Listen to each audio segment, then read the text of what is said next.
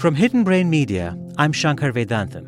This is My Unsung Hero, stories where one person reached out to help another in a time of need.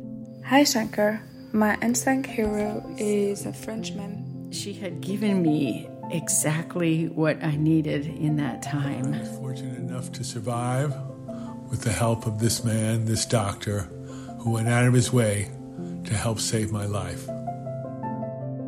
Today's story comes from Laura Carstensen. In 1974, when she was 21, Laura went to a concert with some co-workers. When it was over, they all piled into cars for the ride home. She ended up in a van driven by a young man she didn't know very well. It turned out he was intoxicated. And so we start driving on this country road, headed back to town, and he's weaving on the road. And I was asking him to slow down, and I remember putting my arm out on the dashboard to kind of brace. And then the next thing I remembered, I was laying on the side of the road outside of the van. The van had gone on to roll down an embankment, and I had apparently gone through the window. So I was laying on the side of the road, and I can't really imagine what I must have looked like, but I must have been a fright. There would be so much blood because of all the breaks and the severing of my femur. And I don't know how long it was, but at some point a big semi-truck pulls up on the side of the road. And these two drivers came over and asked if they could help me. And I said, yeah, and what I remember is they went back to the truck because I said I was so cold. I'm sure I was in shock and I was just shaking. And they came over and laid a blanket down on me. And again, I remember thinking at the time, oh, you're going to ruin your blanket because you'll get blood on it. And they said, it's fine. And they put the blanket over me. And I just remembered feeling so incredibly grateful.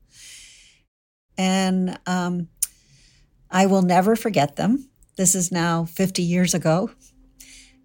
And I guess what I was touched by was that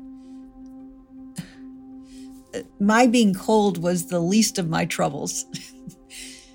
But they cared enough to try to help that short-term challenge that I was facing at the moment. It was a gentle, kind gesture. And I've always kept a blanket in my trunk ever since then, just in case.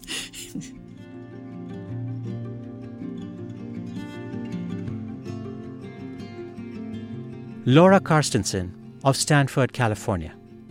After the accident, she ended up staying in the hospital for 4 months. She's had years of medical complications since then, but today she is grateful to be walking. Laura is also a past guest on our sister show, Hidden Brain. Her recent episode about the science of successful aging is called The Best Years of Your Life. All of us have a special person in our lives whom we've been meaning to recognize, but for whatever reason, we haven't.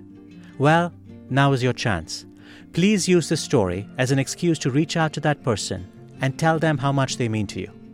I know that you'll be glad that you did. You can also support our work. To do so, go to support.hiddenbrain.org. That site again is support.hiddenbrain.org. I'm Shankar Vedantam. See you soon.